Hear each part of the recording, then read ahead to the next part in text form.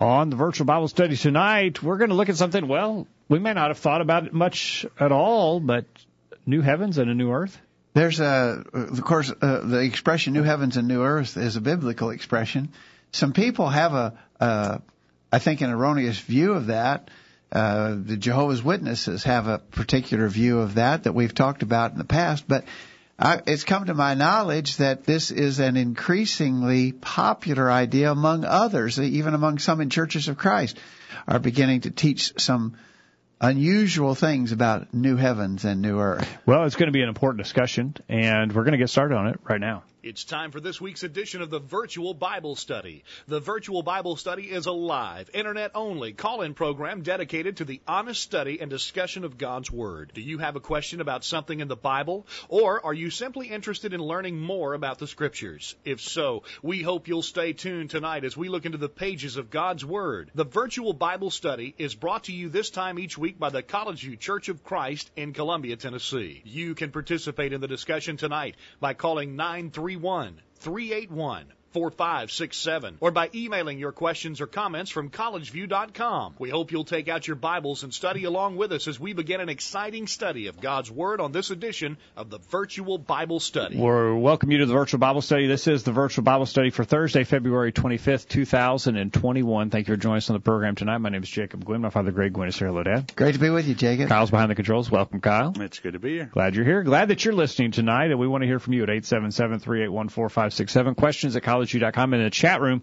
they're signing in the chat room, and we're far and wide tonight. Minnesota, California, Indiana, Iowa, and, of course, Tennessee, and others in there as well. So sign in.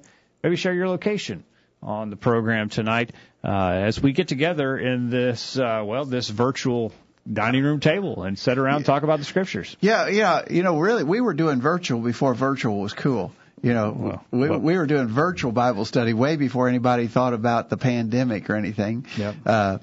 So we've been doing the virtual thing for a long time. But it's a great way to study. And, folks in the chat room all sort of get to be like friends and family. We sort of see the same folks every week, and there's some banter back and forth in the chat room with other listeners. We don't always agree on every single thing. We can always come together at the common knowledge and love of study. If we study and we're open to what the Scriptures teach, we will agree on them. Yeah. And that's the purpose of this program, is so that we will agree with what God has said, and that we can apply it to our lives and be more pleasing to Him in the future than we have been in the past. So, good discussion tonight, hopefully, and look forward to your participation in that discussion tonight. Yeah.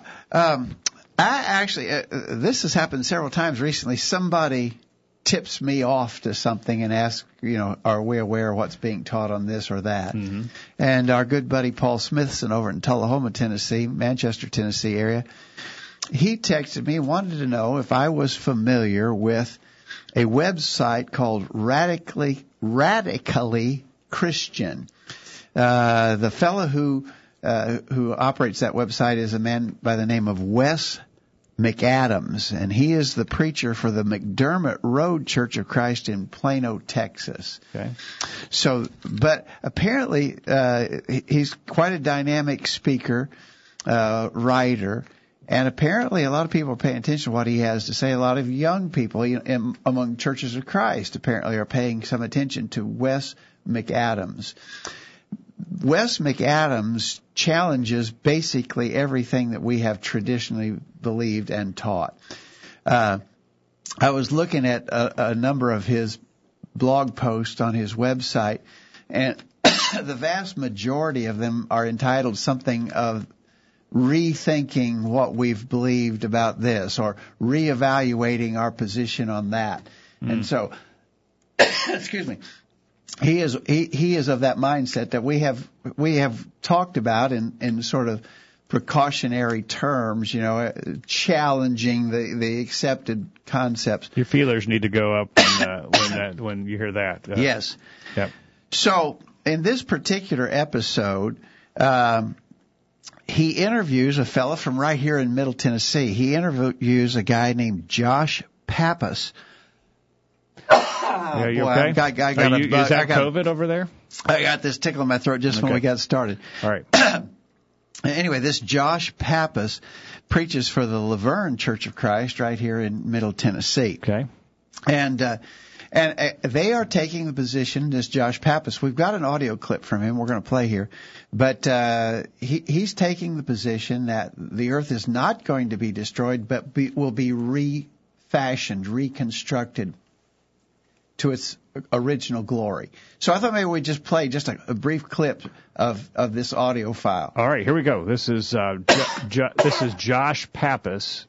And he's being interviewed by this Wes McAdams on a website podcast called Radically Christian. All right, let's hear what he says. I also grew up being taught and believing in the eventual utter annihilation of the whole physical cosmos, whole physical universe, to exist in some form or another in heaven.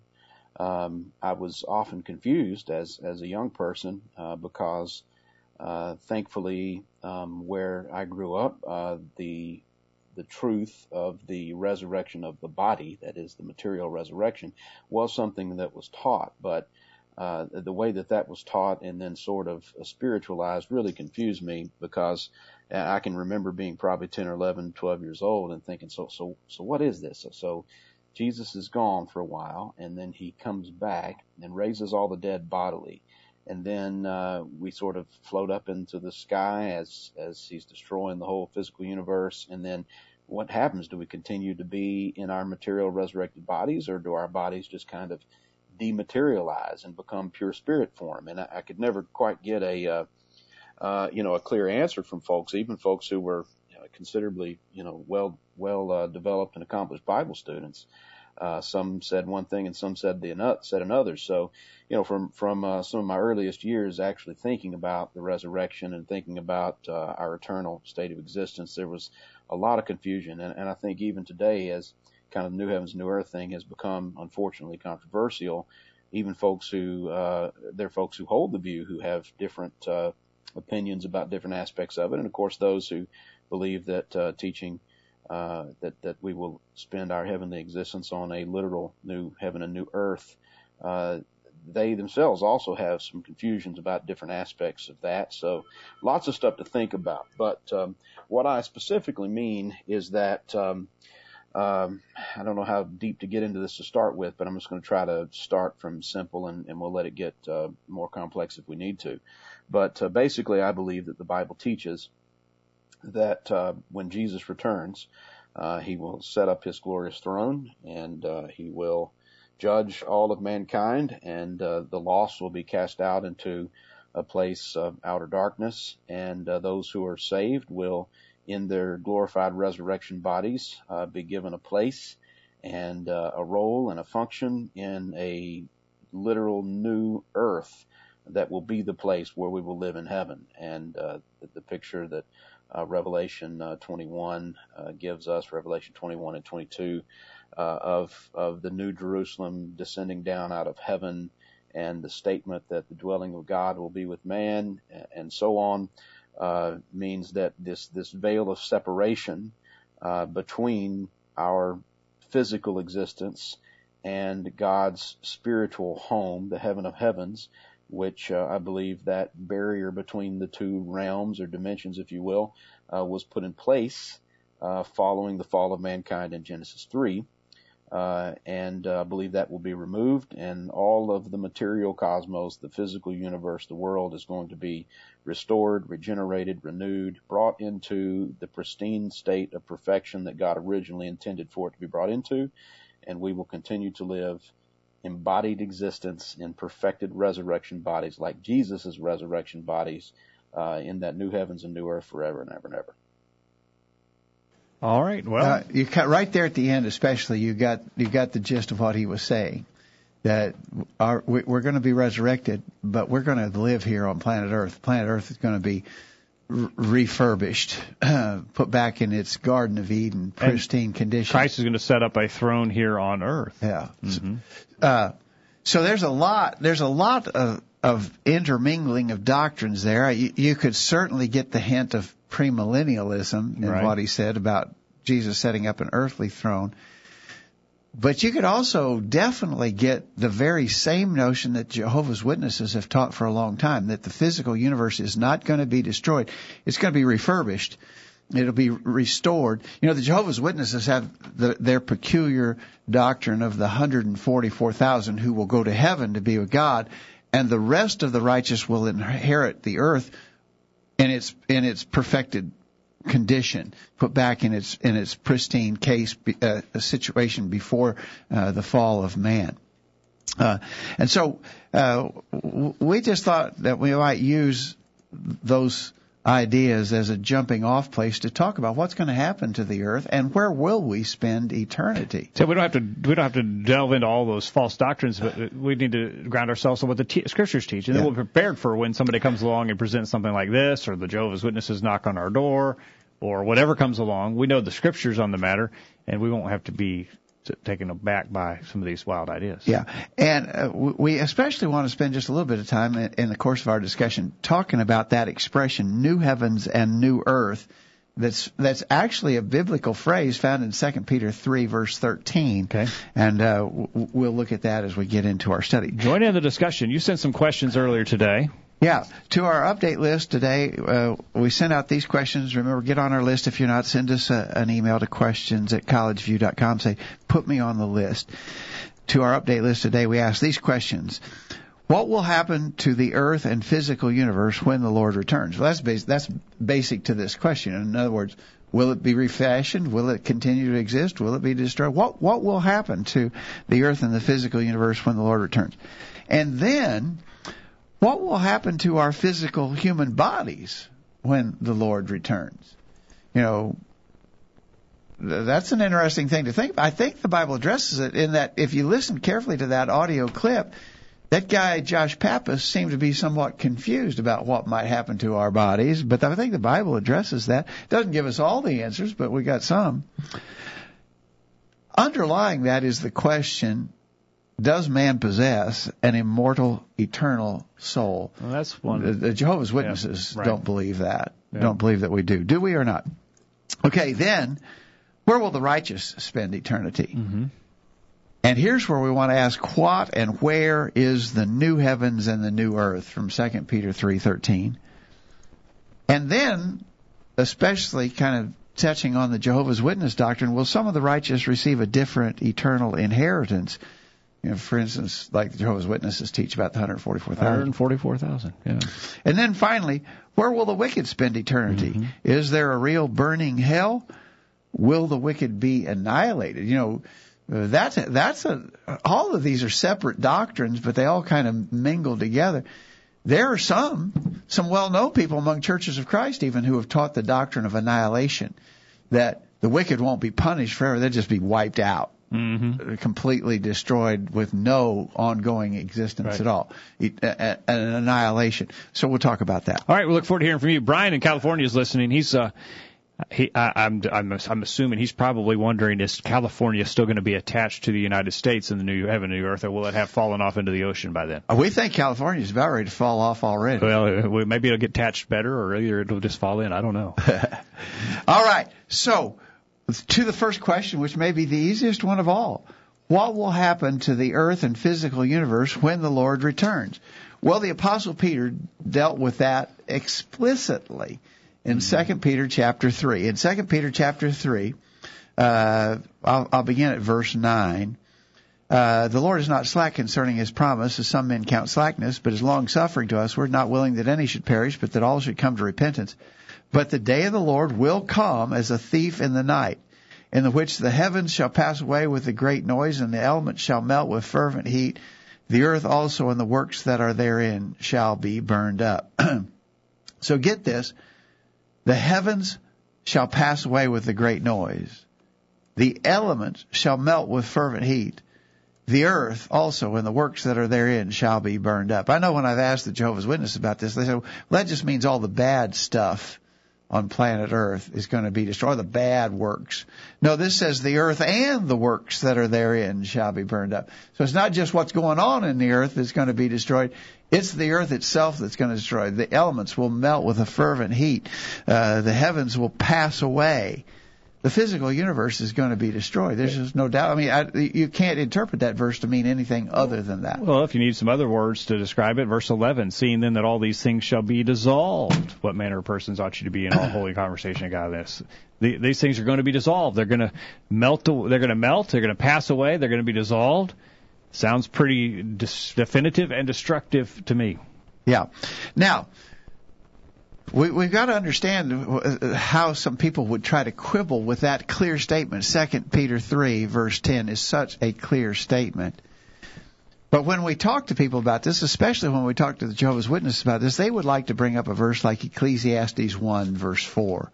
Ecclesiastes 1, verse 4 says, one generation passes away and another generation cometh, but the earth abideth forever. The earth abides forever. You know, that's the expression that they like to latch onto. Well, you got to understand the context, the immediate context here in Ecclesiastes. Solomon was dealing with sort of the troubling, vexing thought that he wasn't going to live forever, that everything that he had accumulated was going to be left behind. He was going to die and be forgotten. And so he's saying, you know, generation after generation comes. The earth just keeps rolling along. My generation is only going to be here for just a little while, and then another generation is going to take its place, and then another generation is going to take it, and the earth just keeps rolling along. He goes on in that same context, says, the sun also riseth, and the sun goeth down, and hasteth to the place where he arose.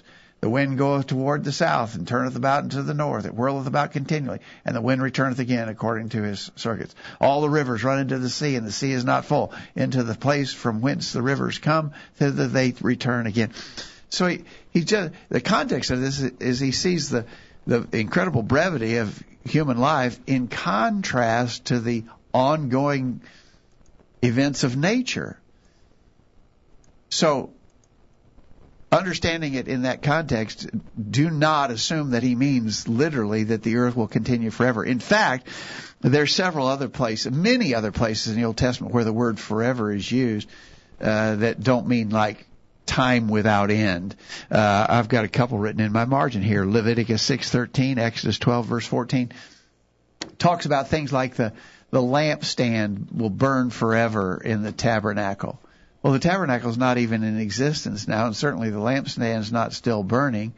The priest would wear their garments. Aaron's priest, these garments would pertain to his descendants forever. Well, it's not still going on. The word forever there literally suggests the idea of age lasting throughout the age. Not when we use the word forever, we mean ever and ever without end. But the word forever in the Old Testament does not carry that same connotation. It just means a long time, age lasting. And so we got to be prepared to explain a passage like Ecclesiastes chapter 1 verse 4.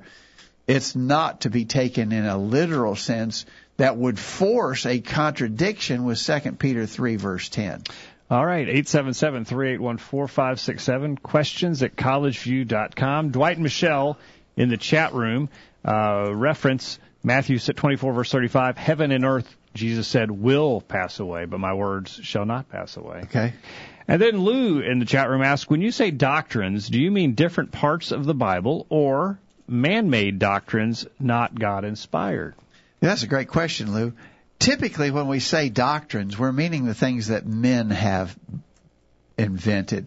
Because usually in the Scripture, I think almost without exception, we read of the doctrine of Christ. Yeah, it's singular every time it's used in reference to God's teaching. God's teachings are the doctrine of the doctrine of our Lord Jesus Christ. Doctrine is a church word for teaching or instruction, and God has one. But it's kind of an interesting study. Look in your New Testament, and you'll find that when it's talking about things from God, it's singular. There's one doctrine from God. There are the doctrines of men. And doctrines of devils, 1 Timothy 4, verse 1.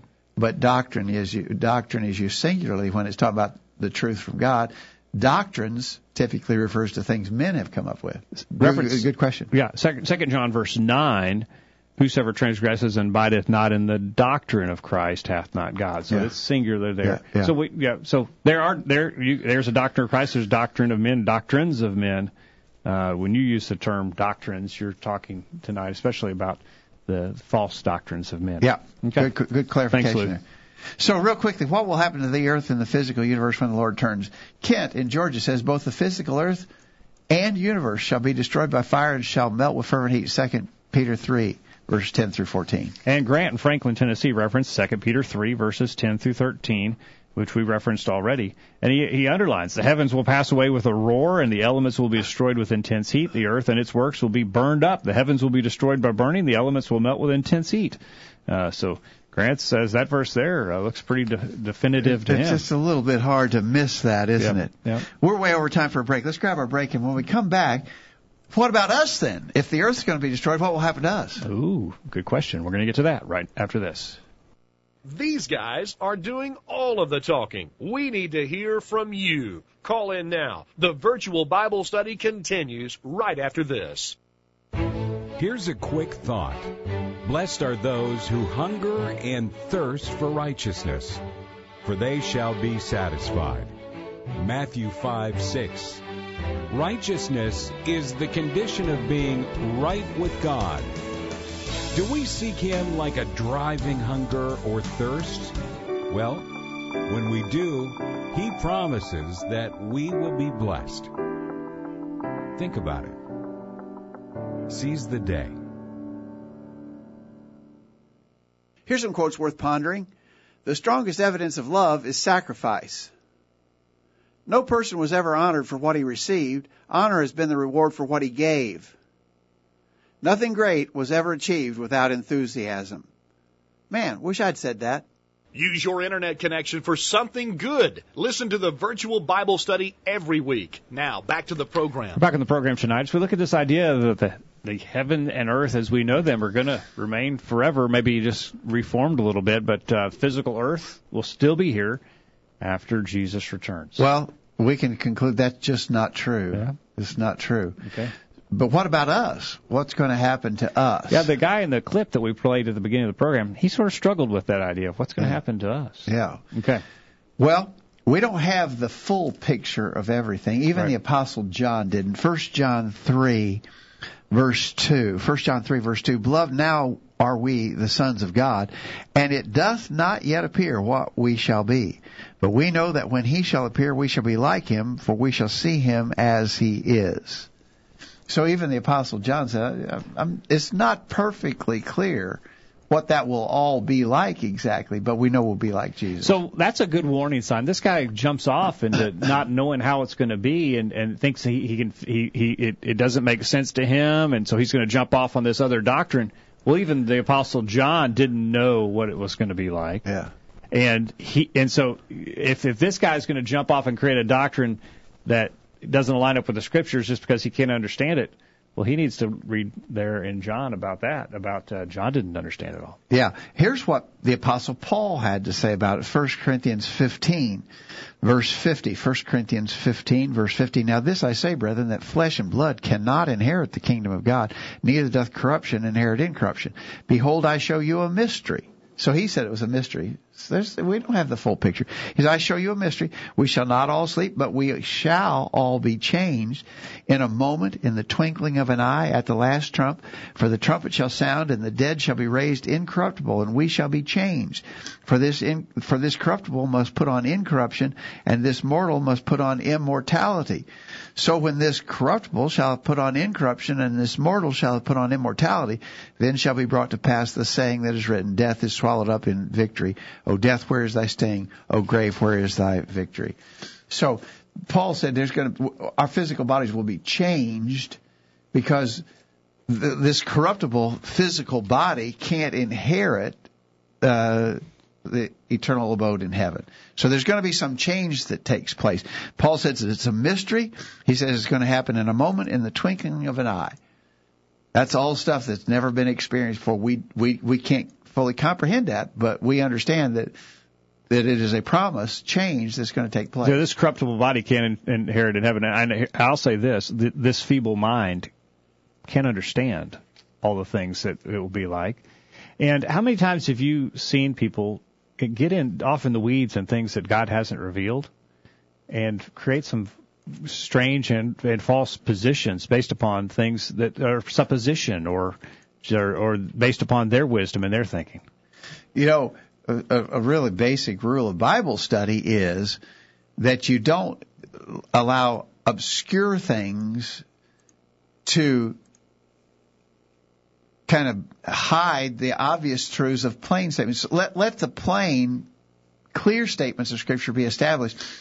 And then on the passages that are more difficult to understand, whatever understanding you place upon them, make sure that they don't cross up this plain statement of Scripture. And don't be afraid to say, I don't know how it's going to be. I don't understand that because God hasn't revealed it. Leave it at that. Apostle John said that. We don't leave know. it at that. There's no prizes for you going out and figuring things out that aren't revealed and trying to come up with something that nobody else has thought of. Leave it where God left it and say, we don't know. Yeah. Ken, George says, we shall be changed. And he references that passage I just read from 1 Corinthians 15, beginning verse 50.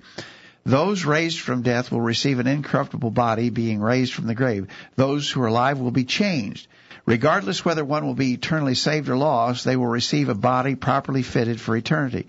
Oftentimes we make the application of an eternal body to those who will be saved in heaven. While such is a proper application, we also need to remember that those who will be eternally condemned to hell will of necessity receive a body fitted for eternal punishment. I think that's a good observation. We're going to talk a little bit more about that in a minute.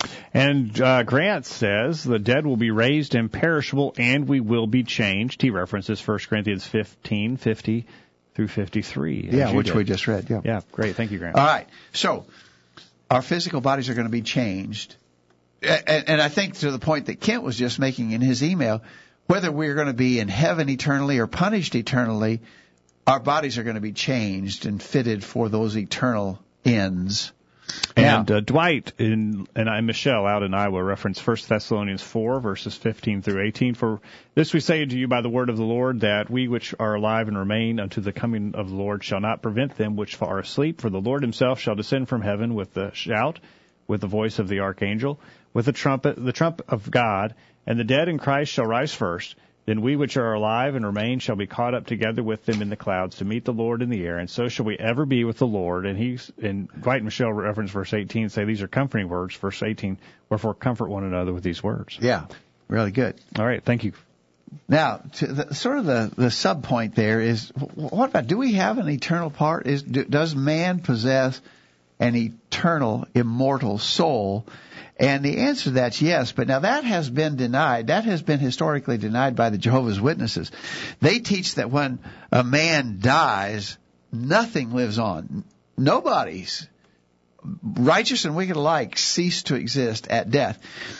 They believe that at a future time, God may choose to recreate some of those who have been dead from his memory. They would be the righteous ones. The wicked are annihilated. They're not going to. There's nothing left of the wicked.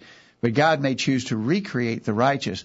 But they claim that man doesn't have an immortal spirit. When we die, all beings, righteous and wicked, cease to exist altogether. The Bible teaches, though, that man does have an eternal, immortal soul. Now, understand that the word soul in the Scripture is used in at least 3 different ways. Sometimes it's used in reference to the whole person. When in 1 Peter 3:20, when it's talking about Noah's household and saved by the ark, it says 1 Peter 3:27 concerning the ark, wherein few, that is, 8 souls were saved by water. Well, there's talking about the whole beings. So it can be a reference to the whole person or the whole being. It can be used in reference to the life within a being. In 1 Samuel 24:11, David said to King Saul, I have not sinned against thee, yet thou huntest my soul to take it. Well, he meant Saul wanted to snuff out his breath. He wanted to end his living. So it can refer to just that life force within a being. Right. But it can refer to, and definitely does in the Scripture, refer to a man's immortal spirit. Matthew 10:28, fear not them which kill the body, but are not able to kill the soul, but rather fear him which is able to destroy both soul and body in hell. And so there you see the idea of the eternal spirit of man. Right. Probably the best example that we have, the best picture of it, is the one we've referenced many times in Luke 16, beginning verse 22, about the rich man and Lazarus. They both died. The rich man and Lazarus died, but they had a conscious existence beyond the grave. The rich man went to a place of torment. Lazarus went to comfort in Abraham's bosom. But they were conscious. There even is a recorded conversation between Abraham and the rich man. Abraham said, "There's a great gulf fixed between us. We can't come to you. You can't come to us." But they were clearly conscious beyond the grave, and that surely pictures that man does possess this immortal spirit. Our physical bodies won't last forever, but the spirit within us will. Okay. All right. Good. Grant says, we are made in the likeness of God, Genesis 1:26, and God is spirit, John 4, verse 24. So he says, yes, we do possess an immortal soul. Yeah. All right. Good. And he also, now we're going to talk about where will we spend eternity. That's right. Okay, let's go to that. Then we've got Kent down in Georgia. He says... We already covered that. Okay. Yeah, All right. Covered that. All right. Now we in the chat room, Brian says in California, Isaiah 65, verse 17 speaks of the new heavens and a new earth. Was this addressing in apocalyptic language the new dispensation to come with Christianity, or the end of the age of 2 Peter chapter 3 verses 13 and chapter 3 verse 13 references? I don't know, Brian. I would have to take time to go and look at Isaiah 65. Off the top of my head, I can't tell you the answer to that question. The press secretary for President Biden says we'll circle back to that. We'll have to circle back to that, Brian. I don't have the answer to that right now. Okay. All right. Thank you, Brian, for that question. And let's try and get an answer for that. All right. Shall we get this week's bullet point? Yeah, let's do. And then when we get back, we'll continue the discussion. Don't go anywhere. We're back right after this. After these important messages, we'll be back to take your comments. Email them during this break. This is Greg Gwynn with this week's bullet point. In referring to various congregations, it is common to hear someone say, they're liberal, or that church is very conservative. While those statements can be quite vague, most of us have an idea as to what is meant. If liberal means ignoring and openly violating the rules of Bible authority, then we definitely should stand against that. And though we are far more inclined toward a conservative approach to things, if this suggests the idea of binding what God's law does not bind, we also should oppose that. In truth, what we really need to be striving for is full and complete compliance with the pattern of work, worship, and organization for the church as described in the Word of God. Most are quick to condemn those who are too liberal, but the Scriptures would also condemn those who demand things that the Bible does not demand, even if those things are done in the name of conservatism. The proper balance is that which Moses urged for Israel of old. Quote, Then Moses summoned all Israel and said to them, Hear, O Israel, the statutes and the ordinance which I am speaking today in your hearing, that you may learn them and observe them carefully. You shall observe to do just as the Lord your God has commanded you. You shall not turn aside to the right or to the left. That's Deuteronomy 5, verses 1 and 32. Jesus said that the correct way is the straight and narrow way. Matthew 7, verses 13 and 14. That being the case, we must exercise great caution, not deviating to the right or to the left. That's this week's bullet point. Think about it. Hi, my name is Bob Tidwell, and I want to remind you that the Virtual Bible Study provides a great opportunity to use your computer for something good. So turn off the TV and gather your family around the computer each Thursday night for the Virtual Bible Study. And whatsoever ye do in word or deed, do all in the name of the Lord Jesus, giving thanks to God and the Father by Him. Colossians 3:17. Now, back to the program. Back on the program tonight. Remind you this program is brought to you by the College View Church of Christ in Columbia, Tennessee. Find out more at thevirtualbiblestudy.com or collegeview.com. And Kyle, you got anything new for us? No, we have some ongoing lessons, and you're keeping them posted. You're keeping them rolling, and then making them look good. Yeah. Check it out at College View live stream on YouTube, all one word. You'll want to check it out there. All right, we're talking about what's going to happen at the end of time. Or is the earth going to be reformed and we're going to live on it all together in like Garden of Eden state? Or will the earth be destroyed? We're looking at that on the program tonight. Yeah.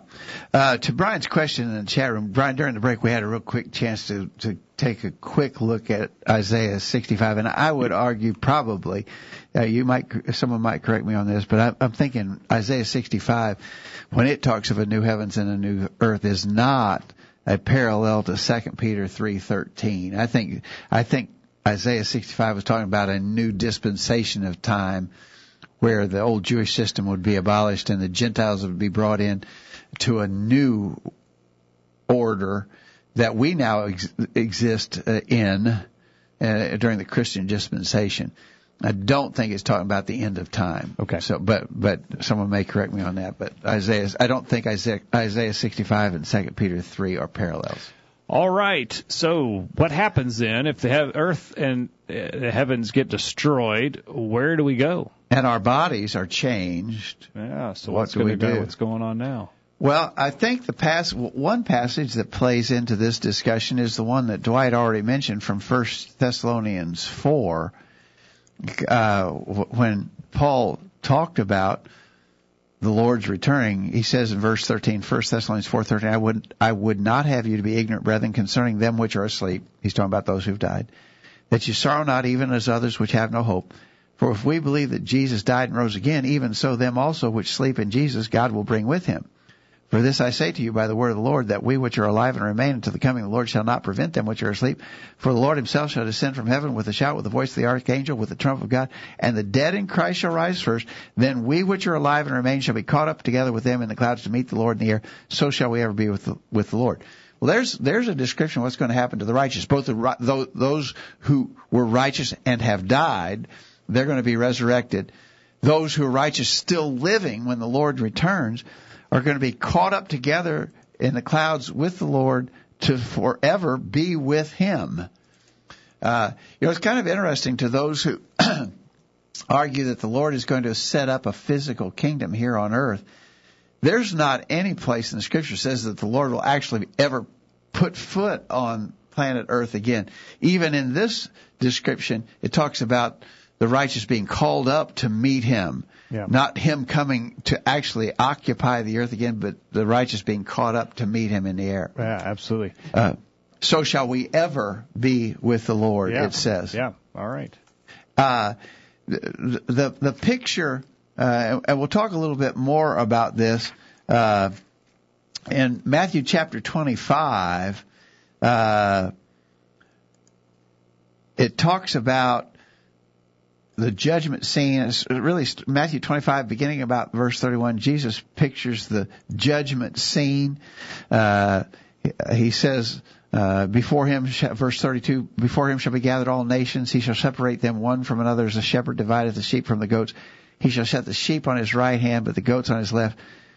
Then shall the king say to them on his right hand, Come, ye blessed of my Father, inherit the kingdom prepared for you from the foundation of the world.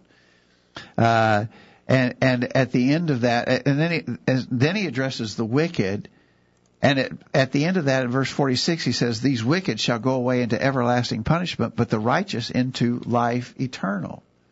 And so we get the picture of an eternal existence with God in heaven.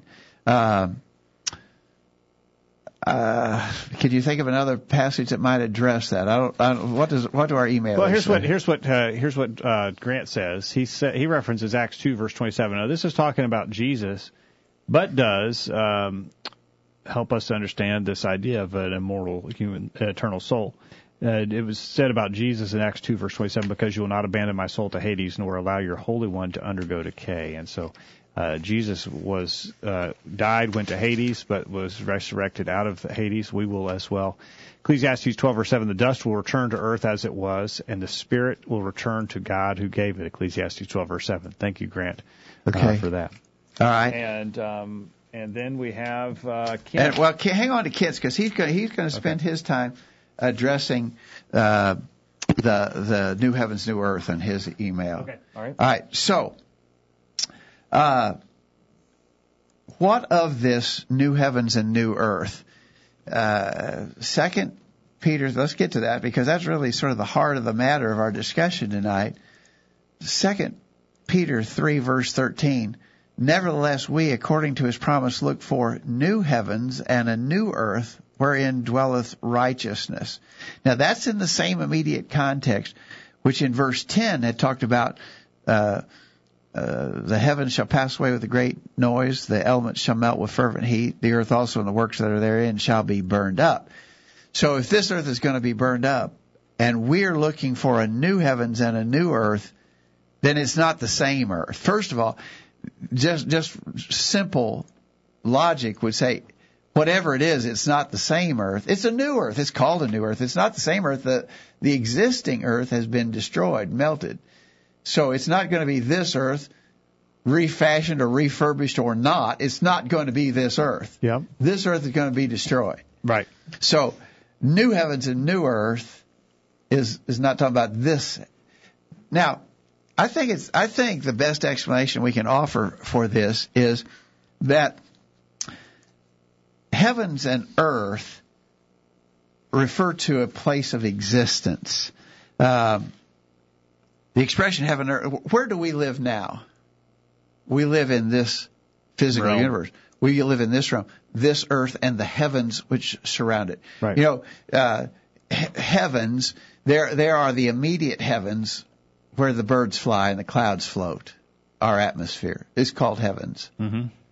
Then there's the heavens beyond those where the stars, where the sun and the moon and the stars are. We call it outer space. But there's the first heaven. That's the second heaven. The third heaven is a place beyond that that's in a spirit realm that's not a physical location. Yep. Paul talked about being received up into the third heaven. That's scriptural terminology there. Yeah. So, but where do we live? We live in this heaven and earth. We live here on this earth, surrounded by this physical universe. We know that's all going to be destroyed. What are we looking for? We're looking for a new place where we will exist. Yeah. And so not a remodeled place. Not a remodeled place, but we're looking for a new place of existence. It's not going to be this place of existence. It's going to be a new place. We use the term heaven and earth to be, that's where we live. We're looking for a new place where we will be living. And that's how that expression is used in that context. So you're saying that term doesn't necessitate a physical realm. Exactly. Okay. Because we know that this earth is to pass away. I think maybe Dwight in the chat room earlier referenced Matthew 24:35. We've already talked about 2 Peter chapter 3 verses 10 and 11. Something here in the notes says Hebrews 1. I'm not sure what this is. Hebrews 1 verse 11. Verse 10. Thou, Lord, in the beginning hast laid the foundation of the earth, and the heavens are the work of thy hands. They shall perish, but thou remainest. They all shall wax old as doth a garment, and as a vesture shalt thou fold them up, and they shall be changed, but thou art the same, and thy years shall not fail. So this earth is going to be destroyed, but we are going to have a new place to exist, and that's the whole contextual meaning of new heavens and new earth, is just a new place of existence. Okay. But again, it absolutely could not be the idea of a refurbished existing earth, because that's going to be destroyed. This will not be a remodeled earth. You know. So a fellow moves into a new house, and you ask him, "Well, is it a brand new house, or did you remodel an old one?" We understand the difference. It's not a new house. We understand the difference. It's like new, maybe, but it's not new. Yeah. Okay. 1 Peter 1 verse 4, Peter speaks of an inheritance incorruptible, undefiled, that fadeth not away, reserved in heaven for you. All right. Here's what Kent said about that. He said, the righteous will live eternally in heaven. 2 Peter chapter 3 verse 13 refers to this place as the new heavens and earth. Please consider these four concepts. Number one, the present heavens and earth serve as a figure of the heavens and earth in eternity. Number two, the terms heaven and earth are not intended to embrace all of God's material universe, and that such will be destroyed by fire and intense heat. Number three, such points to the truth that the phrase new heavens and earth speak with reference to heaven itself, where in eternity the faithful of God will dwell. John 14:1 through 6.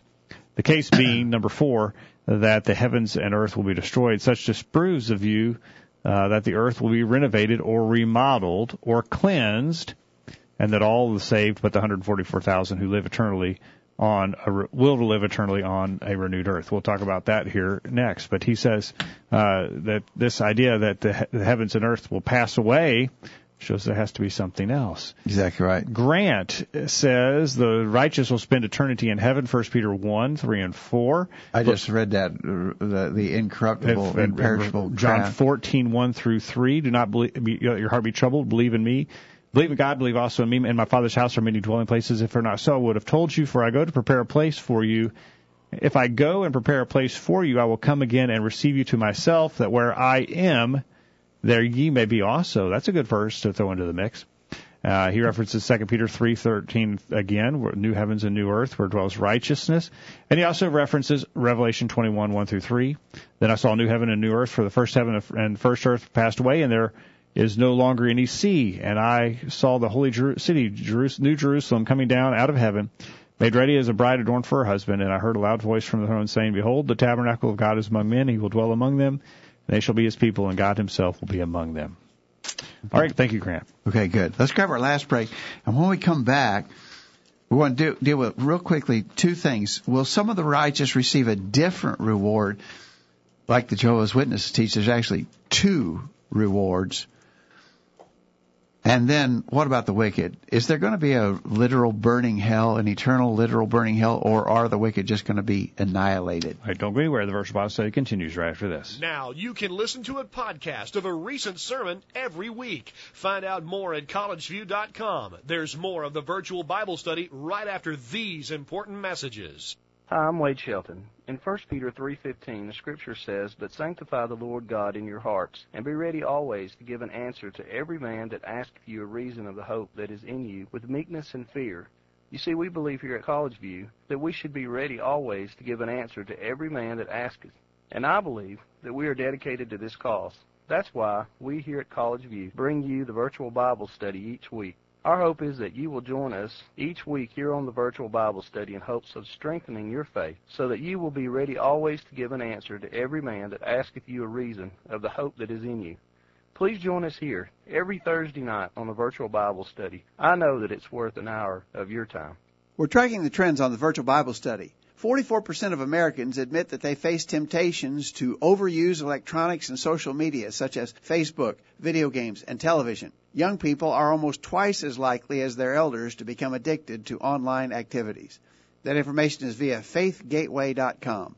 The Word of God says in 1 Corinthians 6, verse 12, All things are lawful for me, but all things are not helpful. All things are lawful for me, but I will not be dominated by anything. Missed a recent virtual Bible study program? Listen to any of our past programs from the archive section of our website. Now, back to the Virtual Bible Study. And we're back on the program, going to the top of the hour. And now we need to look at this doctrine that the Jehovah's Witnesses will teach when they come knocking on your door, that, well, there's a different reward for some people than there is for the rest of us. They latch on to a number that's mentioned in Revelation chapter 7 and Revelation chapter 14. 144,000. And it describes these individuals. Actually, the book of Revelation, a highly figurative book, and the number 144,000 would have symbolic significance. 12 is a number of fullness or completeness. So 12 times 12,000 is 144,000. It's sort of an embellishment upon the concept of fullness or completeness. And it talks about these people, this large number, this full, complete number, receiving a blessing from God. But if you look in chapter 7, when the description of the 144,000 is given, they are all Jews. Mm-hmm. So if you ask the Jehovah's Witnesses, do you think all the 144,000 will be physical Jews? They say no. Well, in other words, they want the number to be literal, but not the description of the number. Yeah. In chapter 14, if you look carefully, the 144,000 there are mentioned, and they are all male virgins. And if you ask Jehovah's Witnesses, do you believe all of the 144,000 will be males and will be virgins? No. They say no. So again, they want the number to be literal, but the description to be not literal, figurative. I don't think you can have it both ways. The book of Revelation, highly figurative, I think that number is intended to mean a fullness or a completeness. But there's no indication that there's a different reward for different people, that all will have a reward in heaven. Let's see, Matthew 5, verse 11. Jesus, blessed are you when men shall revile you and persecute you, shall say all manner of evil against you falsely for my sake. Rejoice and be exceeding glad, for great is your reward in heaven. He didn't say, well, great is your reward for some of you in heaven and for most of the rest of you on earth. Good luck. Yeah, he only described one reward. And actually, in Ephesians chapter 4, when the Apostle Paul famously described a number of things of which there are only one, notice Ephesians 4, verse 4, there's one body and one spirit, even as you're called in one hope of your calling. One Lord, one faith, one baptism, one God and Father of all, who is above all, through all, and in you all. There's one hope of our calling. That's not what the Jehovah's Witnesses teach. There's at least two hopes. There's the hope of the 144,000 to go to heaven. There's the hope of the rest of the righteous to inherit a refurbished earth. That's two hopes. Yeah. Ephesians 4 says there's just one hope. Yep, exactly. All right. I think Mohan had a note about that. Yeah, Mohan is on that up in Chicago tonight. We know from the Bible hell is... No, that's number 4. Oh, okay, we got to talk about it. We need to talk to hell. Kent. Yeah, Kent says... such a view, the idea of the 144,000, is a misapplication of the highly symbolic language of Revelation 14:1-5. The Watchtower Society cannot and does not consistently apply their application to their own false doctrine. It is truly sad that some liberal thinkers within the church have, in the last few years, modified this false doctrine to fit their own theology of a renovated earth concept. The Bible makes no distinction of the aspects of eternal life to be received by God's faithful people and where it will be administered. Okay, thanks, Ken. Thank you, Ken, for that. And Grant says, okay, no, go ahead. I'm sorry. Well, he says basically there, the 144,000 in the book of Revelation is figurative number, not to be taken literally. Represents all the faithful in the gospel dispensation. I think you're right, Grant. Okay. Okay, real quickly, because we're just almost out of time. Where will the wicked spend eternity? Is there a real burning hell? Is there an eternal hell? Well, I want to go back to a passage I read earlier in Matthew chapter 25. In Matthew chapter 25, when Jesus was depicting the judgment scene, he said, "These shall go away into everlasting punishment, but the righteous into life eternal." In the Greek, those everlasting punishment and life eternal are the same word. Yep. So how long will heaven be? How long will the bliss of heaven be? Well, that's going to last forever. Okay. However long that lasts is how long the punishment will last. Oh, there you go. It will be everlasting punishment. There you go. That's what Dwight and Michelle and I were referencing. They referenced Matthew 25:41-46. Says clearly states that righteous and unrighteous will receive their eternal punishment in hell or reward in heaven. Thank you, Dwight and Michelle, for that. And Grant says, he references Matthew 10, verse 28, "Do not fear those who kill the body but are unable to kill the soul, but rather fear him who is able to destroy both body and soul in hell." Mark 9, verses 43-48, "If your hand causes you to stumble, cut it off, for it is better to you enter life crippled than having two hands to go into hell, into the unquenchable fire.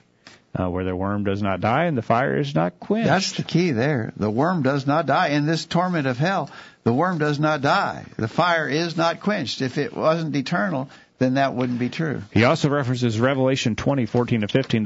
Then death and Hades were thrown into the lake of fire. This is the second death, the lake of fire. "And if anyone's name was not found written in the book of life, he was thrown into the lake of fire." In Revelation 21, verse 8, "For the cowardly and unbelieving and abominable and murderers and immoral persons and sorcerers and idolaters and all liars, their part will be in the lake that burns with fire and brimstone, which is the second death." Here's an argument that I had made once from Hebrews 10, beginning verse 28. Hebrews 10:28, "He that despised Moses' law died without mercy under 2 or 3 witnesses. Of how much sorer punishment, suppose ye, shall he be thought worthy, who had trodden underfoot the Son of God, hath counted the blood of the covenant wherewith he was sanctified an unholy thing, and hath done despite unto the Spirit of grace." So, if under Moses' law you died without mercy, there's a sorer punishment for us. Well, if just dying, in other words, if the wicked die and there is nothing else, then they're not getting a sorer punishment than the people who got under Moses' law. Under Moses' law, you died. If that's all there is for us, then that's not a sorer punishment. There's a sorer punishment for us who have trodden underfoot the Son of Man, counted the blood of the covenant wherewith he is sanctified an unholy thing. Yeah. And so if just dying and ceasing to exist is all there is, then that passage doesn't even make any sense. Yeah. So in that passage, the sorer, I think, is some old English word, but it actually is going to be sorer, I would think. Yeah. Mohan, here, let's get him in Chicago. He says, we know from the Bible that hell is real and there is a punishment. The wicked will be eternally separated from God. Some things, to me, on the nature of hell is unclear. There are many descriptions used in the Bible to describe hell, like weeping and gnashing of teeth, outer darkness, lake of fire, etc. These may be symbolic descriptions to describe hell. I'm not sure if they are used literally. Also, there are passages that talk about destroying body and soul in hell, and words like perish that may imply after a period of conscious suffering they may be destroyed. Please see if you can briefly comment on if we can know for certain that a certain individual whom we may know who has died will be in hell based on their false teachings and the life they lived, and if this is righteous judging. Okay, well, hold that last question. Yeah, let's talk about the idea that they're going to destroy body and soul in hell. That may indicate that it would be a temporary in nature, or it would be some period of time and then it would be over. Yeah, I think not, based upon Matthew 25:46. The wicked shall go away into everlasting punishment, the righteous unto life eternal. So the punishment of the wicked is going to be everlasting. It's going to go on and on. Now, I would probably not argue about some of the descriptions, outer darkness, gnashing of teeth, lake of fire. You know, I don't know that there are words in our human understanding that can adequately describe hell, just like I think there are probably not words in our human understanding that can adequately describe heaven. You know, a crystal sea and a street of gold, pearly gates. Those are terms used to try to convey to our feeble mortal minds the indescribable glories of heaven. Will there be a literal street of gold? I think those are terms used to accommodate our level of understanding.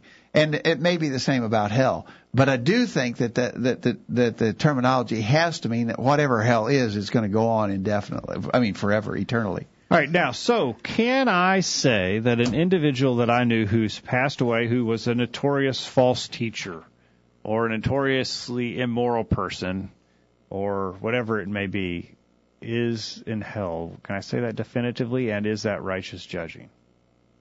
Well, I always try to say God is the ultimate eternal judge. And so we don't have to put ourselves in that role. But if words have meaning, those who die separated from God will go to hell.